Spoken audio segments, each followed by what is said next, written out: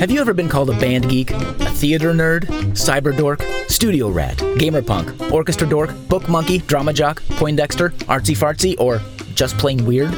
Well then, welcome to Art Nerds. This is the podcast where we sit down with our nerdy friends, embrace our inner geek, and celebrate our art. And welcome back, everybody. This is Art Nerds. This is the podcast where we talk to our nerdy friends about their art.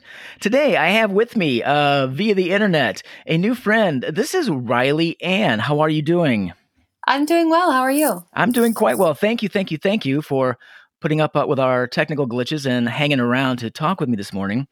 I met Riley through another friend who you've heard on the podcast, Carmen Leszewski, and our paths have crossed in an odd way, which we'll get to later, I'm sure. Anyway, Riley Ann, what is your art? Well, most people know me as a musician. Back in the Midwest, I had an all-female folk band called the Matriarchs. And since then, I moved out to Colorado, and currently I have a blues rock band called the Cat Calls. And I also just started up a new all-female folk band called Back to the Mountain. But I do lots of art. I also have been published as a writer, both creative writing and journalism. Really? And I also enjoy painting, as you can see from my paintings behind me.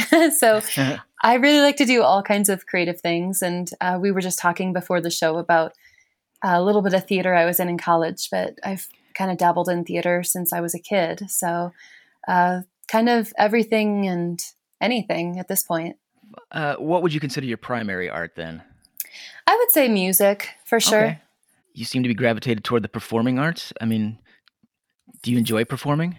Oh, I love performing. I think it's such a great way to connect with people and to really, be yourself and, express so many different types of things when you're up on a stage.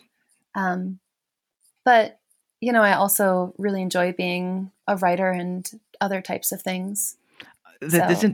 So suddenly I'm thinking that some of these arts are very public and very collaborative. Some of these arts, at least the way you just talk about them, are very private and introverted, so not social kind of things. Yeah, for sure. Like when I'm doing a painting, when I really kind of get in that flow state or in the zone, it's like the world around me closes. And that's a really cool feeling. It's also a little scary because all of a sudden it's like you wake up from this like dream and you're like, how many hours have passed? What day is it? Yeah, so that's super fun. But it's actually really cool. During COVID, one of my friends made this challenge called Make More Everything. And it was like this artistic game of telephone where you submitted a prompt and the first person in line of all these different teams wrote a story about the prompt. And then just the story, regardless of who wrote it, was just anonymously given to a musician. That's the order it was.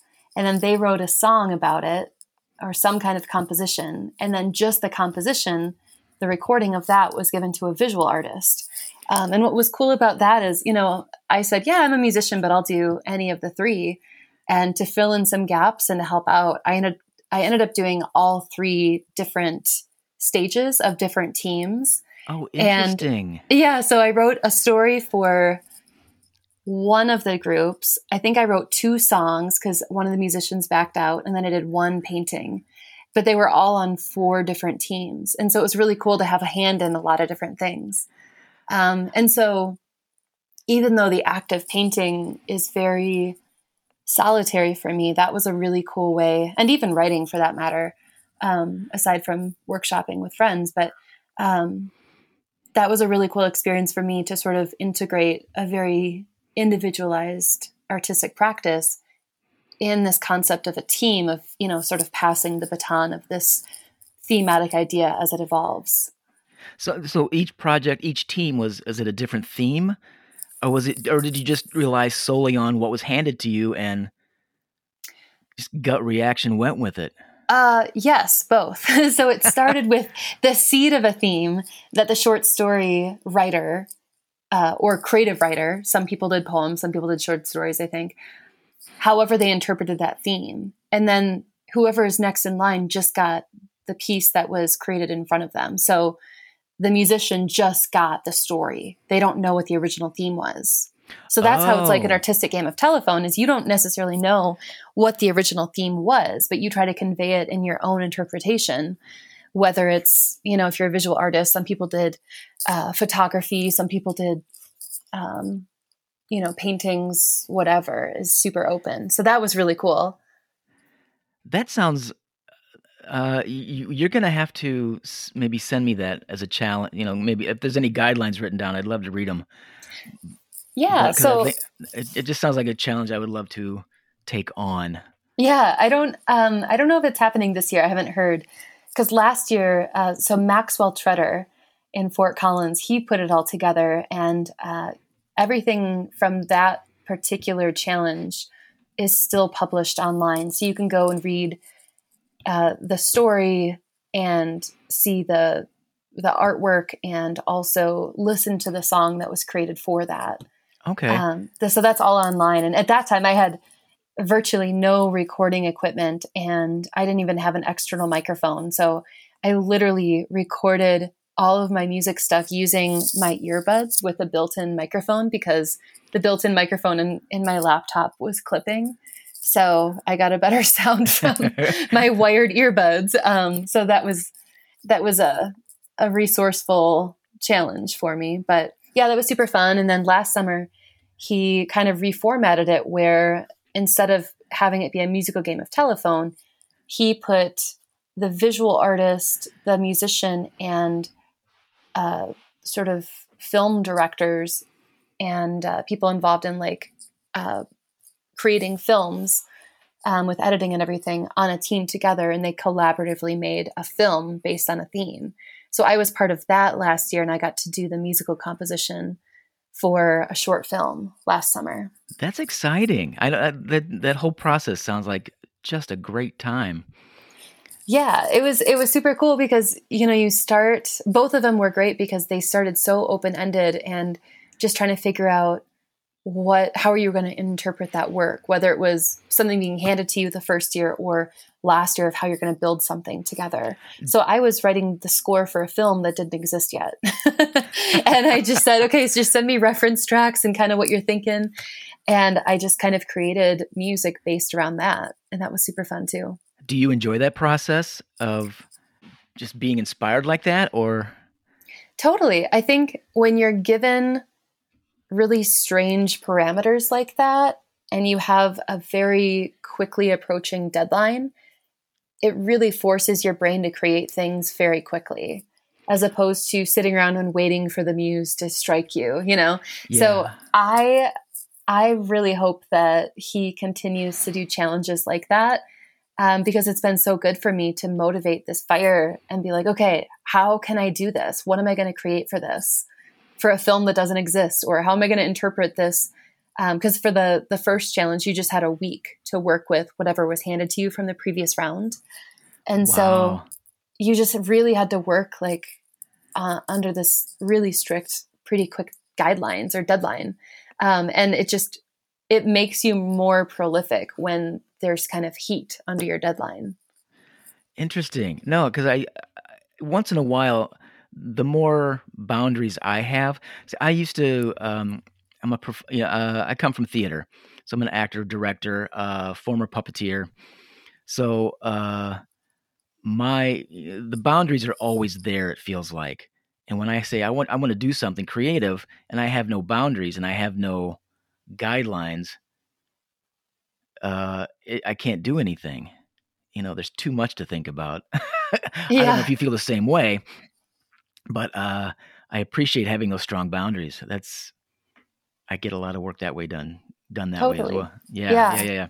Well, and I think it's interesting with theater because you always know when opening night is, but until a couple weeks before the show, and also, tech week, is when suddenly things really come together. And there's always that moment where you're like, oh my God, is this going to blow up in my face? And I think it was I think it might have been in like Shakespeare in Love, that film where they're like, oh, everything comes together. And they're like, what if it doesn't? It's like, no, it always does. Like you could just trust that, in the theater gods. So it's just, with the deadline coming up, things just fall into place really fast. Yeah. I love that movie because when they say things will come together, somebody always says, how? And then Jeffrey Rush says, I don't know. It's a mystery. That's right. But it's sort of like that I feel like with art, I think people have these romanticized ideas of, oh, I'm just going to go sit in a cabin and be inspired. It's like kind of what I think you need is someone being like, I need this right now. You need to create something right now. And suddenly it's just like you get into that mindset. There was this great TED Talk that talked about creativity of, quantity over quality. Because if you're just striving for quality, your brain is constantly going to be in that editor mindset. Mm-hmm. Whereas if you're trying to think of just more ideas, regardless if they're good, bad, or ugly, you're going to come up with even better ideas. And that's when I used to teach private music lessons and songwriting with people. That's what I tell them. I tell them, hey, quantity over quality. Just keep writing stuff. I had never thought about that, but that makes sense. Because if I'm stuck, I'll come down to the shop and just build stuff, just experiment with stuff. Not that I'm doing anything, not that I have a goal in mind, but if my hands are busy, my brain is busy, sooner or later something falls out that's worth a while. Totally. And for me, when I'm writing a song, and there's like, I've had this before where there's that one line that you're like, oh, that's not really what I want. I don't know what I want there.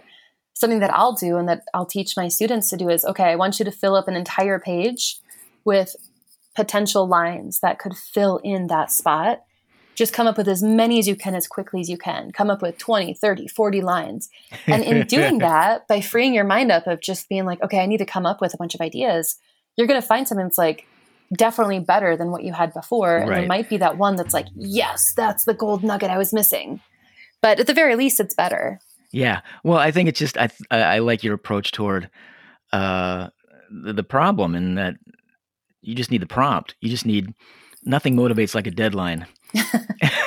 That's true. Even if that deadline's a minute away. Yeah, for sure. How did you get started in music and teaching music and, even in your painting? Well, music has been interesting. Like many children, I was forced to take piano lessons as a kid, and I hated it so much. And apparently it's hilarious. My mom, I remember her telling me that for a while I had to take a break from piano lessons because all I wanted to do was just talk to my teacher and not have a lesson and just have this conversation with her.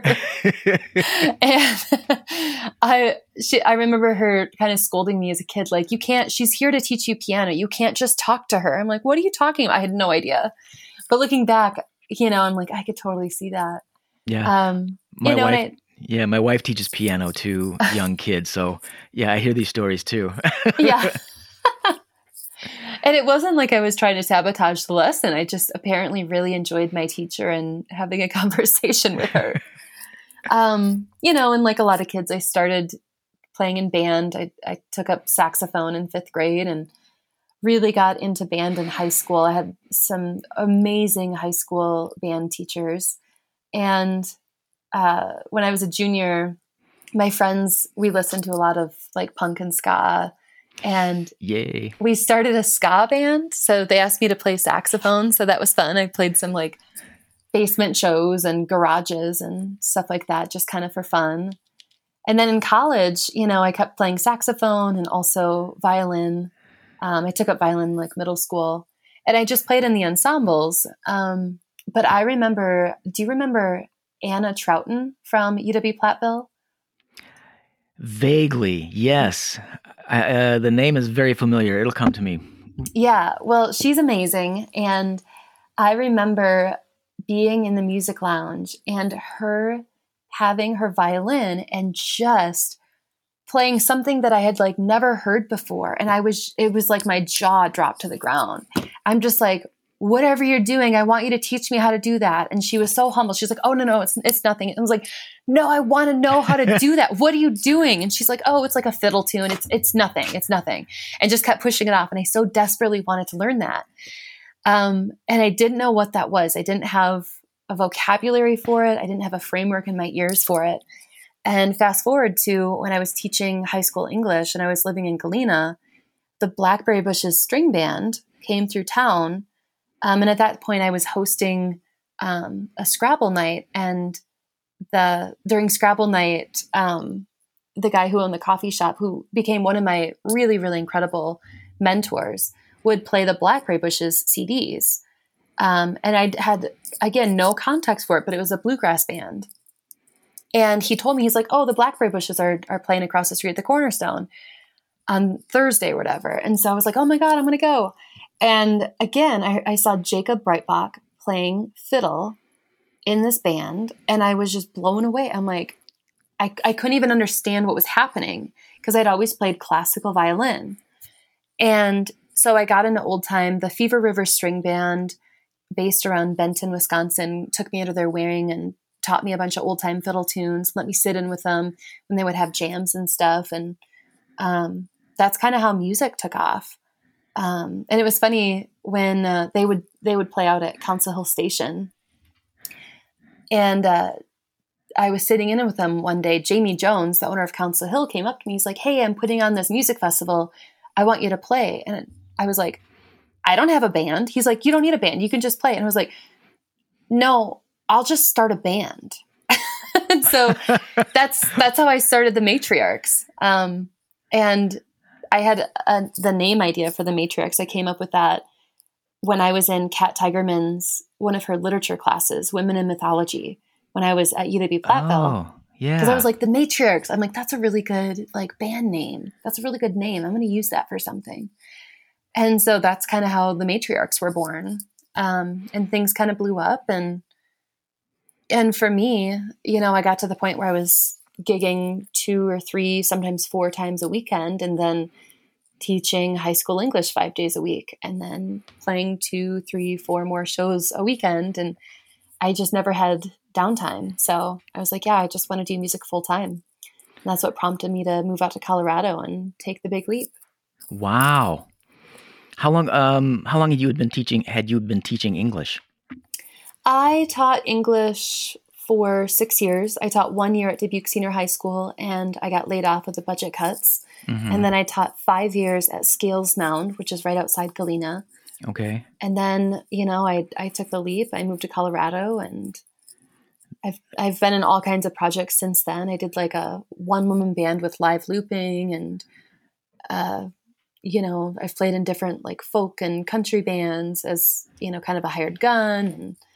And, I started up the Catcalls, and most recently Back to the Mountains. So those are my 2 projects that I'm really in right now. That's amazing. First of all, I applaud anybody who has the courage to jump away from the societal norm and go into art full time. And a big kudos to you for making it work. Number one,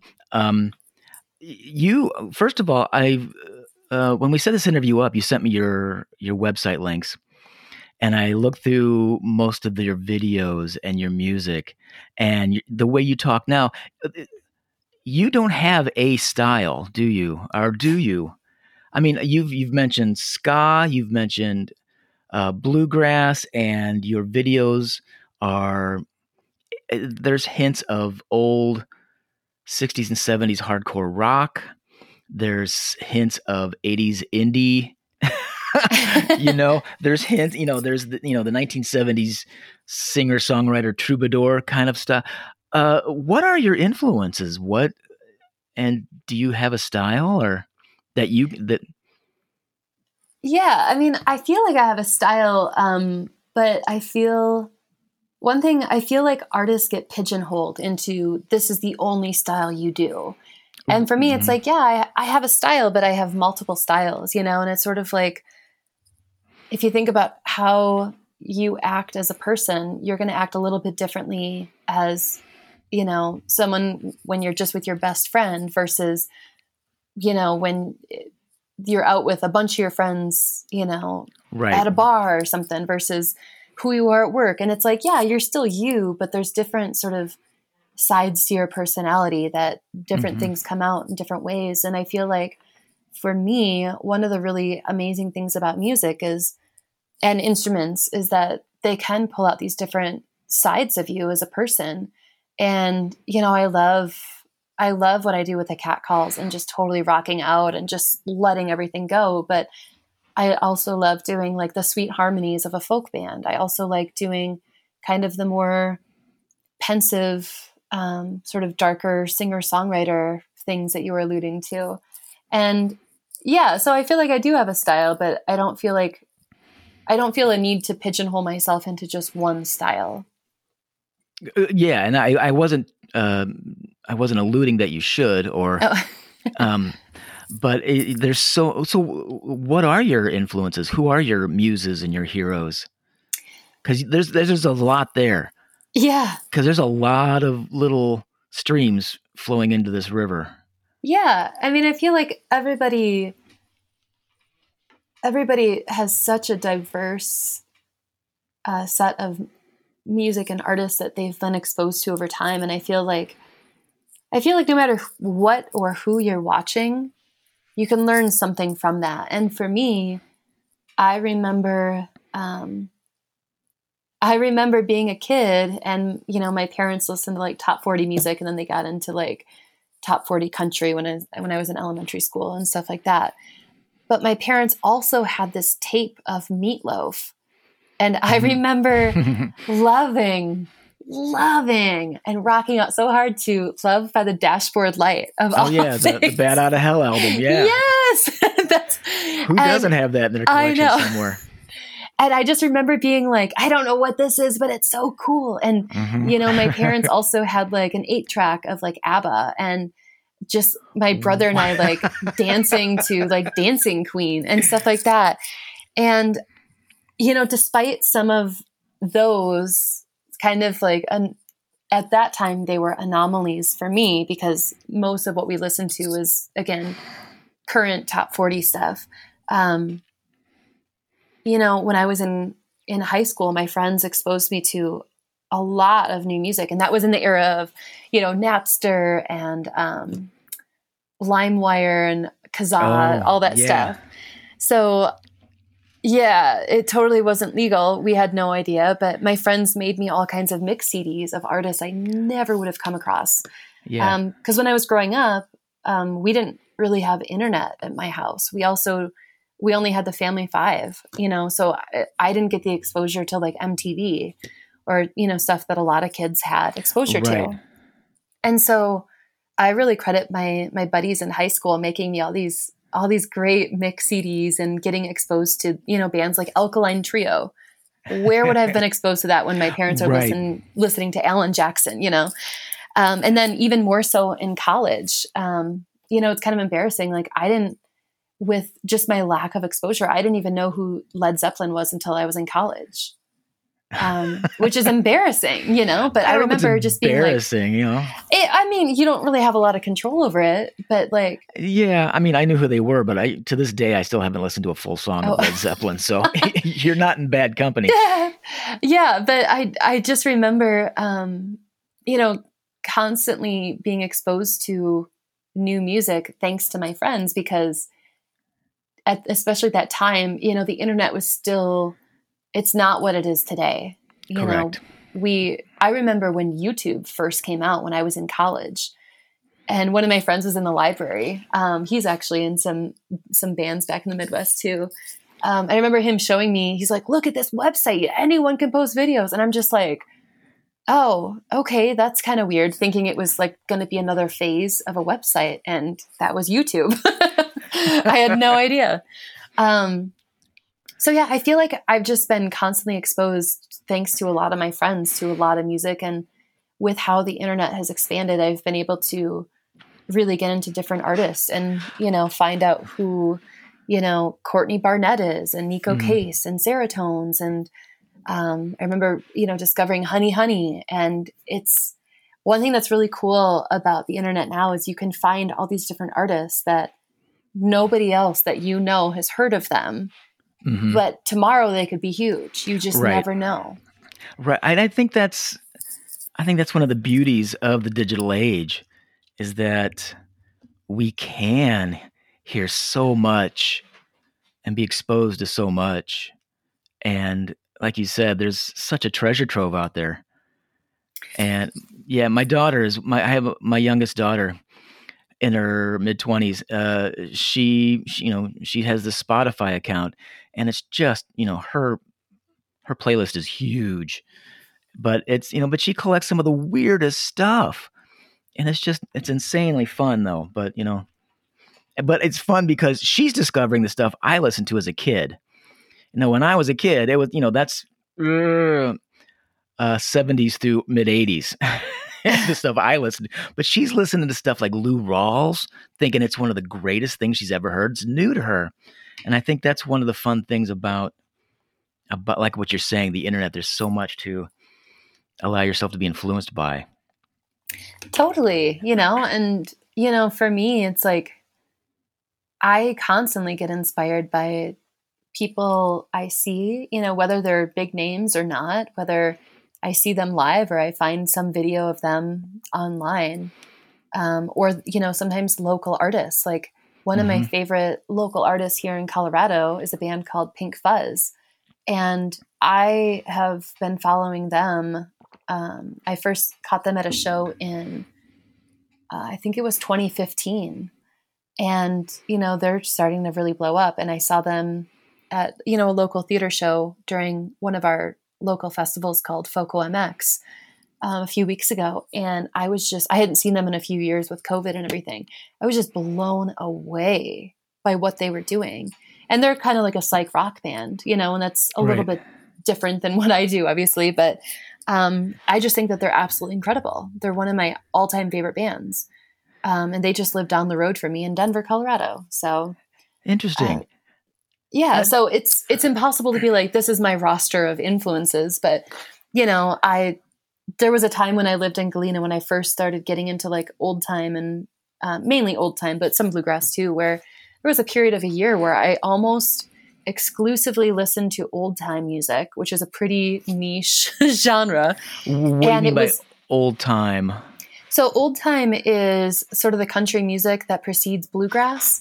So it's like what people would play at like a legit barn dance, and people do square dancing too. With the advent of the radio, people were like, okay, we need to make these songs shorter, because the whole nature of a barn dance is you might play the same short, A-B part song for 10 minutes, and it's just the same two parts repeated over and over and over again.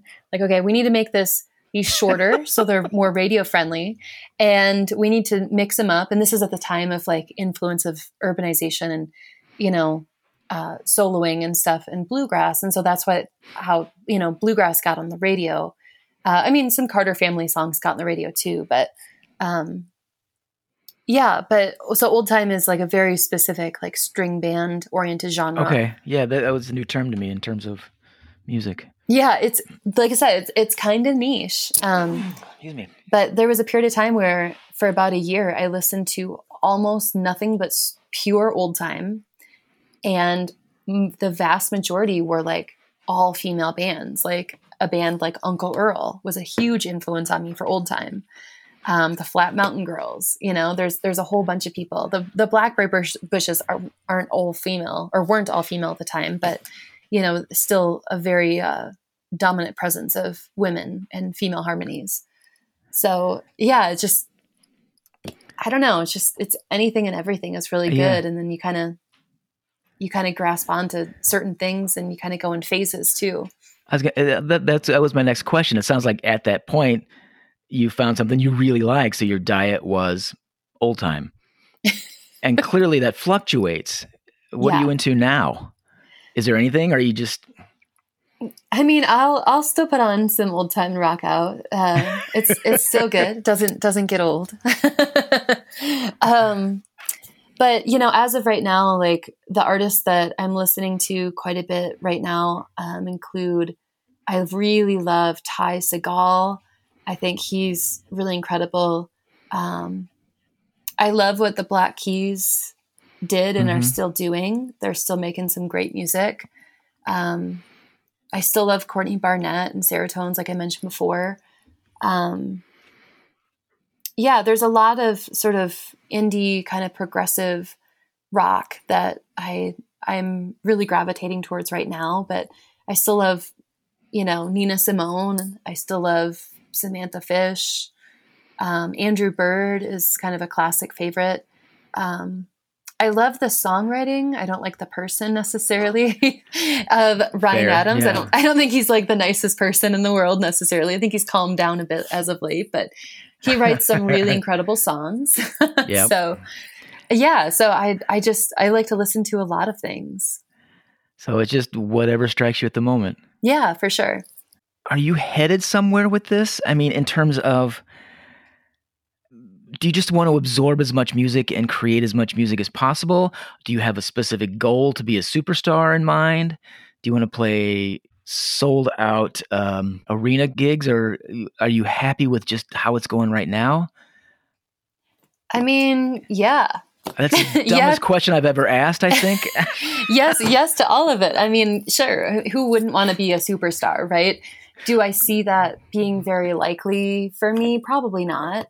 Do I love the music that I write and that I perform? Oh yeah, for sure. I'm excited. The Catcalls are starting to play, some like regional festivals, which is really exciting to see that take off. So that's a lot of fun to see that trajectory kind of developing. And I love the sound of the Catcalls, by the way. Thanks. I saw a couple of videos, and that's one of those genres that turns me on. Well, thank you. love that kind of old hard, old hard rock and roll sound. Yeah, for sure. And it's a lot of fun. And I feel like, I've invested a lot of time into, kind of the grind, and it feels like we're playing some pretty cool festivals this summer, and we haven't announced them yet, but they'll be announced very soon. And it's exciting to see kind of the fruits of your labor kind of finally coming up. I feel like, and we're certainly not anomalies in this, but with COVID, it felt like we were starting to get some really great momentum right as COVID hit. And it totally just like pulled the brakes on a lot of things for everyone.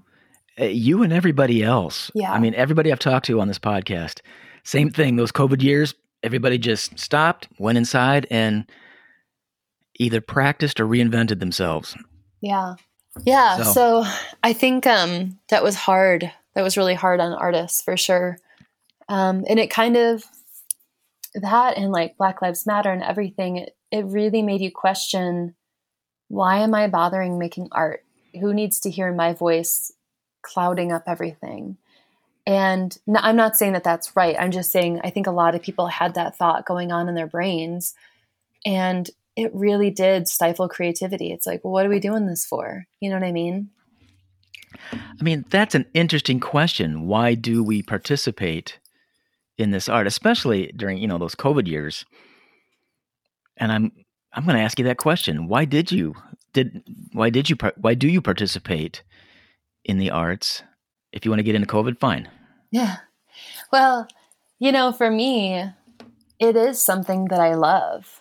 And I don't think there's anything more powerful than like writing a song, being able to perform it and just lose yourself in that song. Because just like with painting, I'm sort of holed up in my house and I'm like in that flow state, in that zone.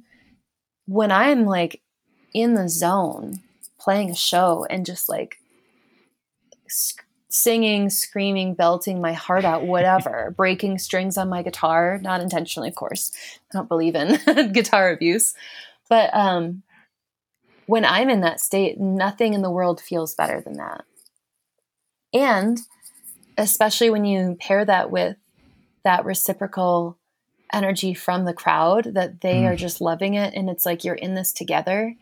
Nothing in the world feels better than that. And it feels like, yeah, I do have something important to say. And I think COVID really put that doubt in my mind of, do I really have anything to say? And well, it doesn't really feel safe to get people together right now, so we just won't. And, the Cat Calls played a few outdoor shows during, like, we'll just call it the COVID years. But, quote unquote. Yeah. Yeah, the ever ongoing. But, for me, it's such a powerful form of self-expression, and it just feels like the natural state of who I am and who I'm supposed to be, that I'm really drawn to it. It's just part of who you are. That's what you're trying to say. Totally. Yeah. Yeah. You describe that connection when you're performing. Number one, you're in the zone and things are going so well and it feels good.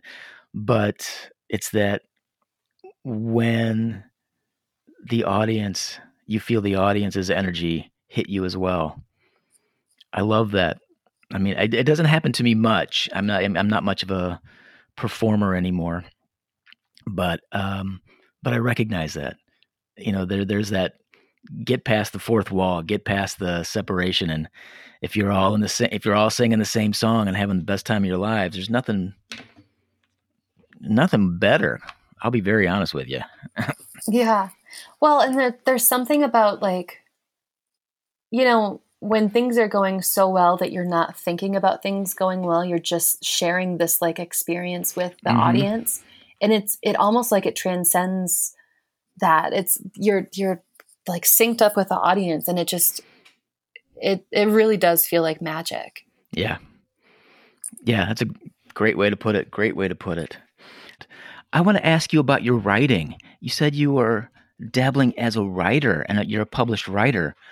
I'm interested in this too. What do you write? Tell me a little bit more about that. I've always enjoyed writing. So I remember when I was a little kid, I must have been like 4 or 5 years old. I didn't know how to read yet, but I knew my letters, because you practice your alphabet with your family at home and everything.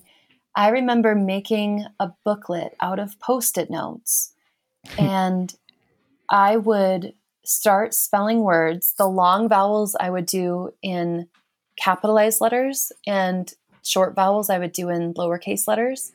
And I wrote a story about a baby duck or something, and I made it in my own little Post-it note. And I had this dream of I could run away from home and just be an author when I was like 4 or 5 years old. So, you I didn't know are how an to artist. Yeah. Way down deep, you're an artist. So that was my first experience with writing. But yeah, I've always enjoyed creative writing. And I was published back when I was teaching at Scales Mound. No, actually, I think when I was teaching in Dubuque, I got published by a flash fiction website just called Monkey Bicycle. And it was my first time being published for anything, but it was really small. It was just a 6-word story. So there's that folklore around the story of, like, for sale, baby shoes never worn. Right. How short of, yeah. Yeah. And people will claim, oh, Ernest Hemingway wrote this on a bet, but there's actually no proof to that. But anyhow, this Monkey Bicycle put out this, writing contest for writing a flash fiction piece. And I wrote something. Actually, I might have been student teaching. I don't really remember. And they published it. And I remember just being like, it's a pretty small website, but I remember feeling like, wow, someone actually cares about my writing. And I've always kept, in college, instead of a typical journal, I would write a poem every day for a few years. And I stopped writing when I realized I was writing the same poem over and over again after a while. But yeah, so I've always kind of kept my creative writing to be fairly private up until then. And then when I was teaching in Scales Mound, again, I got published by a website called 100 Word Stories. So it's flash fiction in exactly 100 words. And I'd been published in some, like, I think some smaller literary journals for, like, different schools or something. I don't really remember the details, but yeah, but I have a couple novels started that I haven't finished, that I started with NaNoWriMo. That's one of my projects I'd like to get back to and actually finish and publish. And I actually just participated in a collaborative art show where there was a a creative writer paired with a visual artist, and you created something. You could have one person create something first and then hand that off to the other person, or you could sort of simultaneously create something. And I wrote a poem called Catharsis, and it was very, very cathartic. And my visual artist partner created a really amazing piece to represent that too. So that was actually just in an art show at the Firehouse Art Gallery in Longmont, Colorado. They actually just finished that up a few weeks ago. But so writing has always been something really fun for me. And it's been a great way for me as a language arts and high school English teacher to connect with students in a way that, I don't know, it feels more meaningful. I can have fun and have kids have fun with Shakespeare, but there's something really unique about giving kids sort of this open canvas to do some creative writing. So I love sharing that with kids, but I always loved doing that on my own.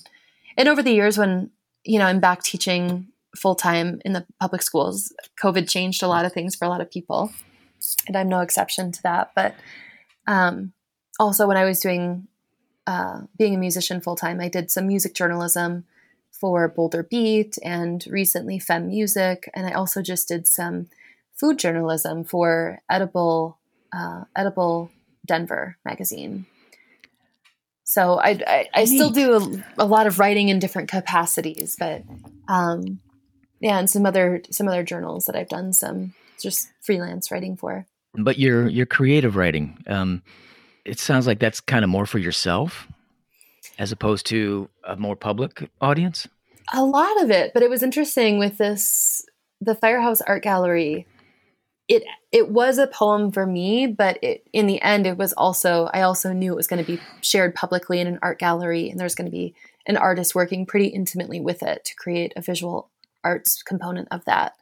But it's this idea of, the whole premise of that was the idea of erasing myself and feeling like I have and continue to erase myself in different ways, and sort of reconciling with that in the poem. That's an interesting concept, erasing yourself. Yeah. And, that kind of came to me. There's a lot of different ways that we sort of erase parts of ourselves as we go through life. But I was recently teaching in a school district that it felt really vulnerable to be a teacher. And there's a lot of politics going on that seem to divide the public with education. And there's a lot of, sowing seeds of distrust of education, distrust of teachers, and in some cases targeting individuals within public education. And these are not new things. These are sort of coming to a head of things that have been happening for a long time. I remember being in Iowa, just finishing up my year at Dubuque Senior High School and marching on the Capitol in Madison, Wisconsin when Scott Walker was governor and basically made teachers unions illegal, banned teachers unions. And I remember thinking like, wow, this is setting a really dangerous precedent. And those things have continued. And that's kind of what we're dealing with right now. So I guess in sort of coping with the stress of that and what I was feeling directly where I was teaching this past year, this poem came out of how I tried to sort of erase myself and sort of just exist as this sort of anonymous teacher in this school district, out of fear that I would be targeted. Wow. I mean, it's a powerful sentiment. My wife is also a public school teacher. So, in a very conservative district. So she faces a lot of the same, I don't know if problems is the right word, but a lot of the same concerns. Money's tight and the public doesn't understand what the teachers do, and fighting for qualified people to do to spread the work properly, not just, there's a million things going on. Absolutely. And, but again, that concept of erasing yourself. So it almost sounds like it came out of a numbing agent. You kind of want to numb yourself from, oh, it shouldn't be this hard kind of feeling. I don't know. For sure. That's what I'm getting out of it. But I think the fact that I'm thinking in those terms and feeling these things is a testament to your writing. And I haven't even read the thing. Yeah. Well, and it's not just that. I think that's what really brought that to my consciousness was sort of I wouldn't even say a defense mechanism. I would say that would be a survival mechanism for where I was. But it did bring up different memories of different times in my life when I felt like I had to erase parts of myself, or that I did that as sort of an instinctual thing, whether that's dealing with, the stress of something else in life, or, feeling a sense of depression or anything. Right. So is your writing, and or your music, are they kind of a release valve of sorts? Yeah, I think I see writing as, I don't know, I think humans are innately creative. I agree. I think, there's this adage of like everyone's born an artist, right? And it's a matter of whether or not you listen to that and how you cultivate that. And for me, the arts is a release, because I think we all do have things to say and things to share. And I think it can manifest differently. I mean, just like you asked me before about my style, and, different instruments evoke different ideas and, stylistic representations of music for me. I think different mediums of creative work also helps release and manifest different types of things. And for me, like, for example, that poem that I shared, Catharsis, it was super cathartic, and it was almost a way for me to process things for myself, but it also felt like something really powerful to share with other people, because when you share the hard things with other people, that's why I love Sylvia Plath, because you can see yourself in their reflection, and you can feel like, wow, I'm not alone in this, because you felt this too. And I think that's really powerful. Absolutely. And suddenly that goes back to that, trying to describe the connection between you and your audience. Even in that small scale, it's equally powerful as a large scale concert rocking out. Does that make sense? It totally can make sense. Yeah. And every show is a little bit different. One of my friends, he's an amazing keys player in the Denver area. His name is Adam Bodine, and he's played a couple shows with me as a keys player. And I told him, I was like, I love that you just rock out to every show that I've ever seen you at. Cause I also saw him, hired for other bands, and regardless of what was going on stage, he was just rocking out and looked like he was having a blast. And he looked at me, he's like, yeah, I play every show. Like, it's like, it could be my last show, and I just want to have a blast doing it. And I was like, wow, like it's so easy to be like, oh, this is a small show, I'll just put in this kind of energy, or, oh, this is a really big deal show, I'm really going to try really hard for this one. And his philosophy is like, no, just give it all you've got for every single show, no matter where it is or who it's with. And I think that's hard to do, when we have these expectations as artists of, what is considered a really big show versus a not big show. But I think that's a great philosophy to move forward with. Oh yeah. I would wholeheartedly agree. And why wouldn't you, honestly? If you're going to get up there and bare your soul and communicate and pour your art out onto the floor, and why wouldn't you give it your all? Yeah. That makes perfect sense. Okay, now I want to ask you about do my James Lipton end of the interview kind of questions. First question, what about your art turns you on? I think any kind of true self-expression is really empowering. And, what I was saying before is like being able to get into that flow state, and especially when you're sharing that with an audience and it just feels like you're having this synchronous moment together. It's just the most powerful feeling in the world. I will not argue that. Anything about your art turn you off? I think it's easy to let yourself feel like you're getting blocked. One of the most powerful books that I've come across, or resources in general, is a book called The Artist's Way by Julia Cameron. I know it's a staple with a lot of... Yes, I know this book. Yeah. And even if you don't finish the 12 weeks, which I've started that book several times, I finished it once. I've never I just filtered through it, but yeah. But I mean, the whole nature of, writer's block or, some sort of creative block, I feel like that book has done so much to sort of break down misconceptions about creative blocks and how we are actually self-sabotaging ourselves. And I think that my biggest struggle is, by working with Julia Cameron's books, is recognizing how much I self-sabotage myself. And really?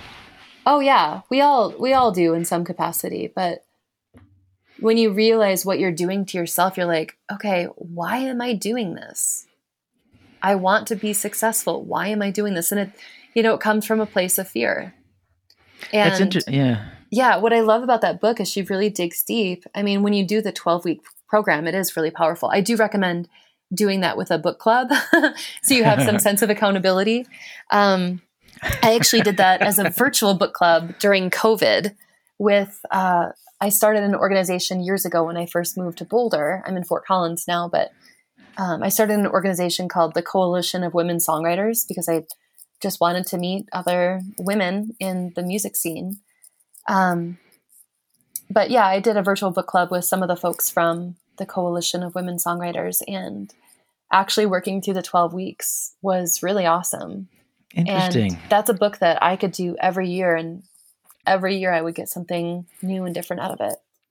I sound surprised because about the self-sabotage, because you come across as such a confident, intelligent, there's a certain glow and power about you.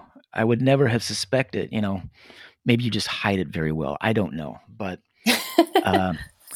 yeah, it seems surprising, but I think you're right that we all have our moments of sabotage, self-sabotage, but I think it's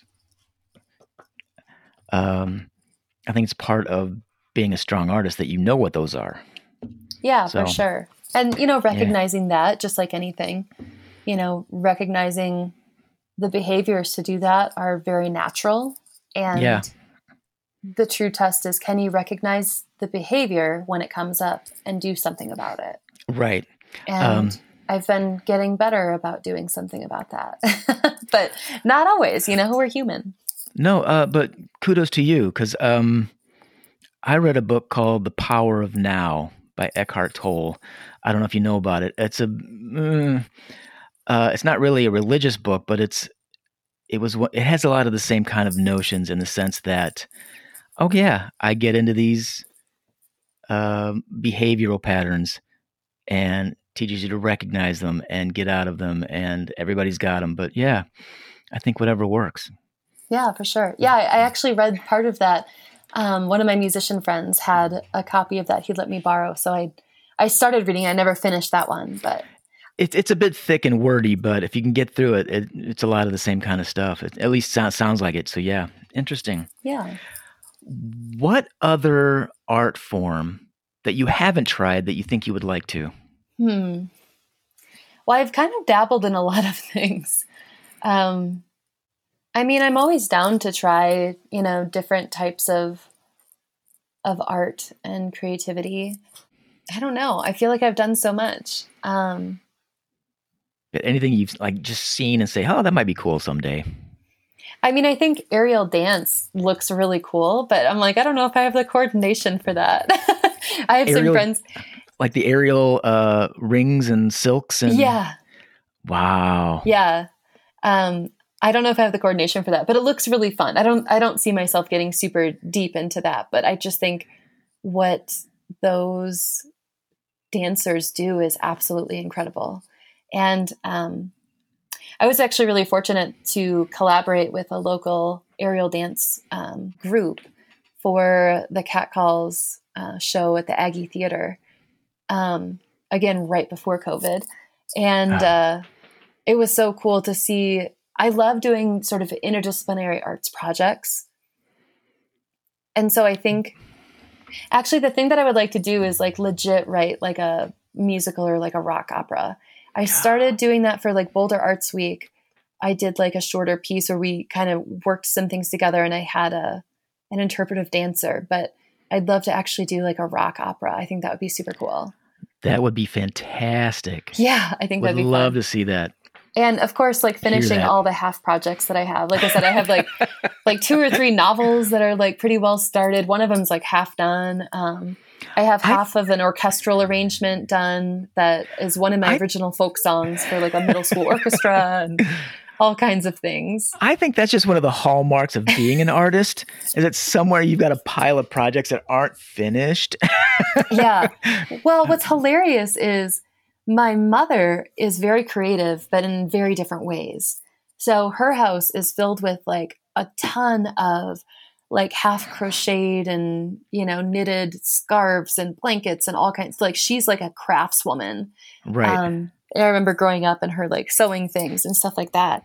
But it, all of her sewing and, stuff like that stuff, she's got just boxes and boxes of stuff and yarn and this and that, collecting this. And she's got all kinds of like kitchen gadgets and stuff like this. And I remember growing up and being like, oh my God, I'm never going to do that. But here I am. And it just looks different because instead of being like a crazy kitchen gadget person or a crazy like knitter, crocheter, whatever she does, like instead of all of that stuff, and she has a flower shop too, I've got all kinds of musical instruments and all kinds of paints and canvases and stuff. So yeah, you can see behind me my collection of trash from unfinished puppet projects and all sorts of, I got a box of stuff.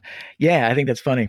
But I think that's a definite hallmark of being a true artist is that some of the ideas just never make it to fruition. Yeah. But there's always something to do. Right. Right. We shouldn't be bored. We shouldn't have that writer's block. Go finish the other thing. Anyway, is there an art form that you think that you would never want to try? I don't think so.